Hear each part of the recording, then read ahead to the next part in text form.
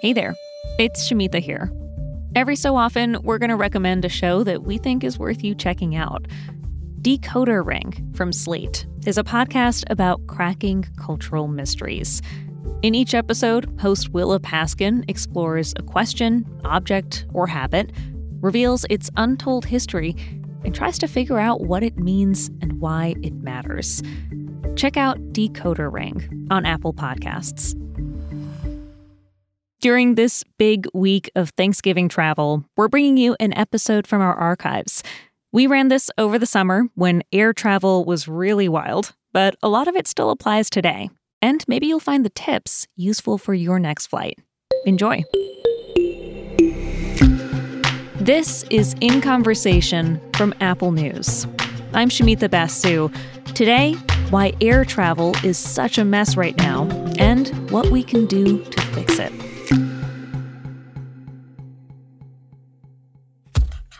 This was supposed to be the summer of revenge travel, of finally getting back to planes and passports and vacations and family visits. But when we asked listeners to tell us your summer travel nightmare stories, boy, did you deliver. Hello, my name is Brian, and I'm from South Carolina. Hi, my name is Joanna, and I'm from California. My name is Ben Shaw, and I am from Syracuse, New York. My name is Michael. My name's Jennifer. My name is Claude. My name is Jordan O'Neill, and this is my flight nightmare story. The check-in line was from the far left side of the building all the way to the main entrance of the arrival gates. My luggage got lost somewhere between Los Angeles and Athens. My flight was on time. We were boarding. Then we had to unboard because the co-pilot had been notified that he had been exposed to COVID. We tried to rebook, but nothing was available until a week later. It was total chaos. My family seats were dispersed throughout the entire airplane. We were supposed to depart the airport at 8:30 in the morning. We did not leave until 11:15 at night. She said, so I'm going to be totally honest with you. We actually don't have a pilot. So how did we get here? How did it get so bad? And what can we do about it, both as individual passengers and the industry as a whole? To get some answers, I turned to Scott McCartney. He's a journalist and a private pilot who's been writing about the airline industry for more than 2 decades. I used to joke that if airlines ever figured out how to run their business, I'd be out of a job. But I didn't think that was going to happen in my lifetime. And I think that's pretty clear at this point. Scott used to write the middle seat column for the Wall Street Journal. And even though he's retired from the column, he's still super plugged into this industry. We've never seen a situation where this has not only been industry-wide in the U.S., it's worldwide. And these problems are happening all over the world at the same time to all airlines, and that's what's unprecedented. I started by asking him, when was the golden age of air travel? When did we peak? We think of the golden age back in the 50s and 60s when air travel was still regulated and airlines competed on service. And so you had piano bars on 747s and you had full meal service and good food and people dressed up and there was ample leg room and all those kinds of things. And what we forget is that in those days, travel was fairly unreliable. The planes were not mechanically as reliable as they are now. There were a lot more accidents. It was more dangerous. And so the glamorous pictures of, oh, air travel used to be so great, well, it wasn't so great then. So I don't think there has ever been a golden age of travel. I was just going to say, unfortunately, you answered my question by saying there probably hasn't been a true golden age the way that people think of one. I think that's right. Sometimes I think these customer service things in the airline business, there's a pendulum aspect to it. And sometimes we swing too far one way. And it's a very hard thing to do to move people and their bags and get them to where they want to go. You know, one thing that you said just now about how travel in the 50s and 60s was still regulated. What do you mean by that? And how's that different from today? Yeah, so it used to be that there was a Civil Aeronautics Board, and airlines had to apply for a route authority. you couldn't just fly anywhere you wanted. You had to have permission from the government to fly certain routes. And the government set the fares. And basically, airlines came in and said, well, this is what it costs to fly from Albany, New York to Los Angeles, California. And so set the fare at $279 and we'll make money at that. And that was it. There was no price competition. That's what the fare was to fly. Now, that flight from Albany to Los Angeles may have stopped in Chicago and Denver and Albuquerque and Phoenix before you got to Los Angeles. That's because that's the route that the airline was assigned by the government. So it was all regulated. 1979 came along. Jimmy Carter was president. Economists led by Alfred Kahn had convinced the government that why don't we have price competition? Why don't we let airlines fly anywhere they want? And by the way, if they meet certain safety standards, we'll let new airlines be created. So People Express and other airlines came into play. Eventually, airlines settled on, hey, you know what? Hopscotching across the country is not such a good idea. Let's run everybody through Chicago or through Dallas or Atlanta. Or it was the creation of the hub and spoke system. Yeah. And that was much more efficient. And you know what? If People Express was offering a $99 fare, American was going to offer it too. And how was American going to get you to choose their service? Well, they created a frequent flyer program. And so people got locked into frequent flyer mileage deals that created loyalty for the airline for essentially what is a commodity product. All you want to do is get from here to there. And so deregulation completely changed the industry. But also the days of airlines being consistently profitable were long gone, and it has always been a financially challenged industry. So at what point did airlines start to become really stingy about things like legroom and in-flight meals? It feels like it's sort of a race to the bottom in terms of how little you can be offered for a seat on a plane. When did that happen? So 2001, you had the terrorist attacks. There were several years of recovery. And just as airlines were starting to recover, along came the financial crisis, 2008, 2009. We saw bankruptcies and mergers. And as they start emerging from that, okay, how can we, in this new world, how can we make money? That was really the push to say, okay, we can't afford to serve meals on 4-hour domestic flights or even 6-hour domestic flights.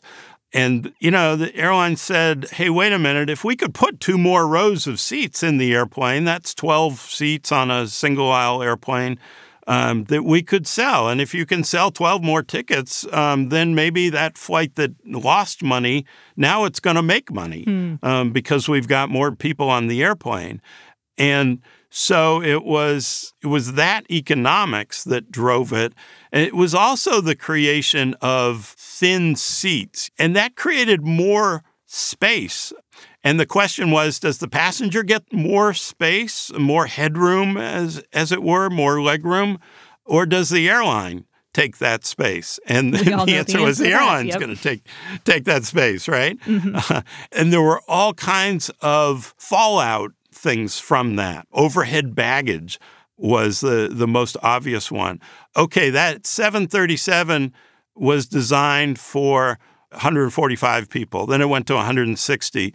Well, now we got 180 people on that 737-800, but we only have room for bags for 140 people. So there's 40 passengers on the plane that have no room in the overhead bin. And so along came basic economy fares with no overhead bag privileges, or some airlines like Spirit charge for overhead bags. That brings us up to today, where on top of losing the little dignities, like enough space for your legs, travelers are now dealing with major flight delays, cancellations, and epic amounts of lost luggage. Earlier this month, Delta flew a plane from London to Detroit with no passengers, just 1,000 pieces of lost luggage that needed to be reunited with travelers. London Heathrow Airport, which is one of Europe's biggest international hubs, is putting a cap on the number of departing passengers for the rest of the summer. They've told the airlines, stop selling tickets. We just don't have enough airport staff right now. And the airlines are saying the same thing. Not enough pilots, not enough flight attendants. The big mistake that the industry made was anticipating that they would have more workers than they have, thinking, hey, we're going to have X number of pilots for this summer. They don't. We're going to have X number of baggage handlers for the summer. We don't. Heathrow Airport in London is going to be able to handle X number of passengers. It can't. And so we've seen two types of adjustments by airlines. There's the proactive cancellation. JetBlue says, well, we're in big trouble here. We're going to take out 10% of our schedule for summer. That's hugely disruptive to people who have already bought tickets on those flights and now have to find new flights. And then you get to the week of operation, the day of operation, and airlines have been running with lower levels of reserve crews. So an airline has the scheduled crews, but then you also have pilots and flight attendants held back on what's called reserve. And you can manage those levels. Are we going to keep 8% of our crews on reserve? Maybe it's 10%. Maybe it should be 12%. That's a choice that each airline makes. And they chose wrong. No doubt about it. Southwest Airlines the other day said they have hired 10,000 new workers this year. Southwest operates with 60,000 workers. It's 1/6 of their workforce has been hired since January. Wow. That's an extraordinary turnover. But a lot of those people, this is their first summer. They're inexperienced, and that becomes an issue. Delta Airlines, with its earnings, pointed out that it had 10% of its pilot workforce in training. You know, if you have 10% of your pilot workforce at the schoolhouse in training, they're not serving customers. That's an unexpected problem that airlines have not managed well. I think, a big criticism of the airline industry right now is how could they have all been so unprepared despite receiving support during the pandemic? I mean, the industry received a $50 billion bailout from the government during the pandemic.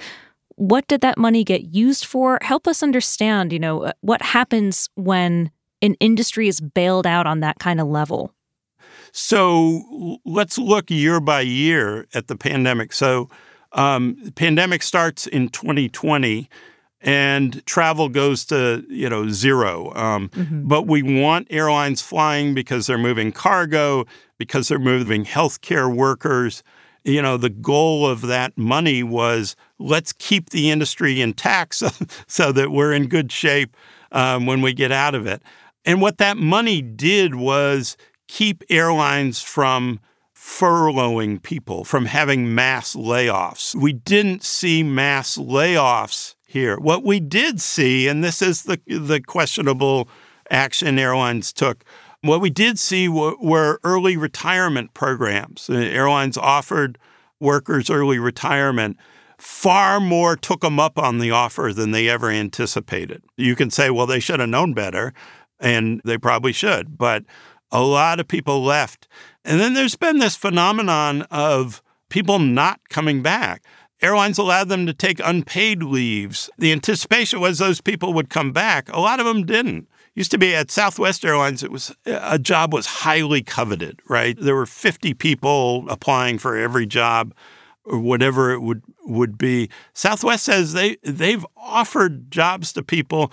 They've been accepted, and the new hire still never shows up and ghosts them. And they've never seen that kind of thing before where people just don't want the jobs.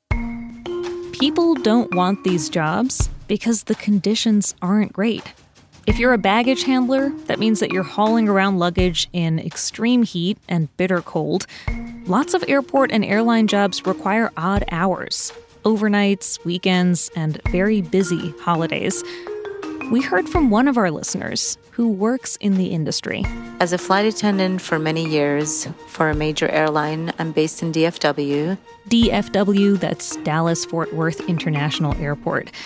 This listener told us the general flying public probably doesn't think about what it's like for the crew when a flight gets delayed or canceled. I have shown up to the airport where flights have canceled literally once I sign in for my flight. In fact, I have had rolling delays as well for as long as up to 6 to 7 hours where I'm sitting in the airport. And even though you're technically at work, if your flight's delayed, you're not on the clock. We're not getting paid. We just sit and wait until they update what the status of a flight is. And trust me, it isn't fun on our end. We never enjoy it. Scott told us there are so many things that the average traveler misunderstands about this industry. What do travelers not understand?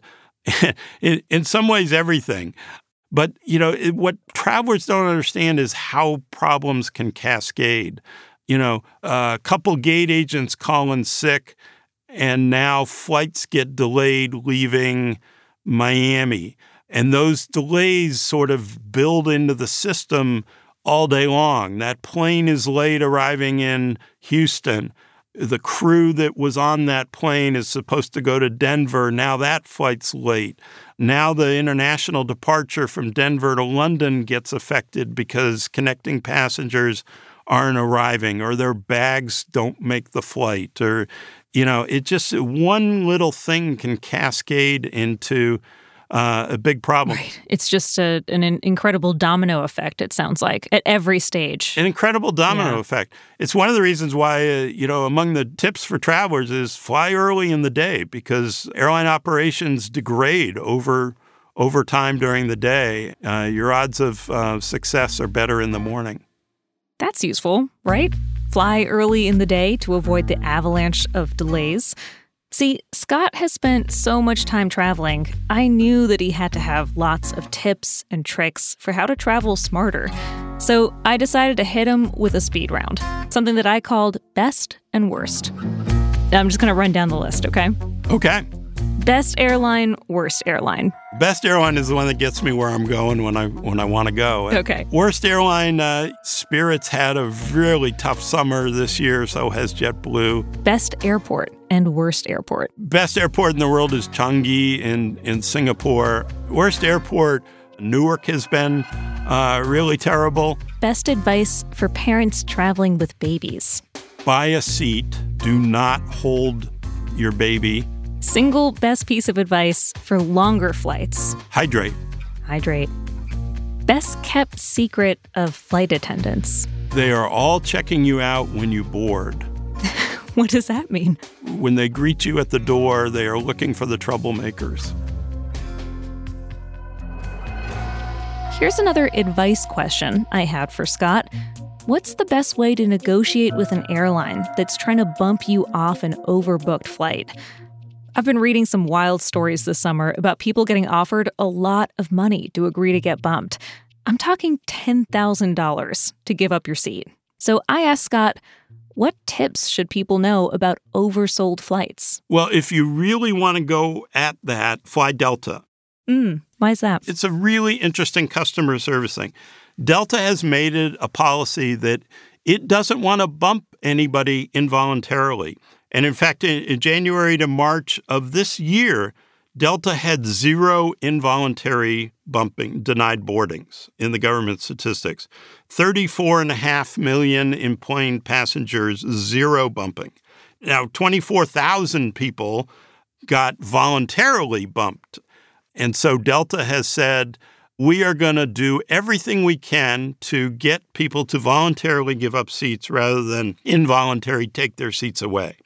And that's where you end up with the occasional, very occasional $10,000 thing. Wow, but that's so interesting. Is that worth it for them, for Delta, to pay $10,000? Delta, more than any other airline, certainly pre-pandemic, has tried to make reliability a marketing advantage. Getting handed $10,000 to make a problem go away might sound nice for individual customers, but it clearly doesn't address the bigger industry-wide issues. Now, that's where the federal government is supposed to step in to enforce certain consumer protections. But Scott says Congress, the Department of Transportation, no one is doing enough. There's been a real dereliction of duty here. During the Trump administration, Elaine Chao did absolutely nothing to protect airline passengers. And she was transportation secretary at the time, right? She was transportation secretary. It became particularly egregious with the whole refund issue in the pandemic.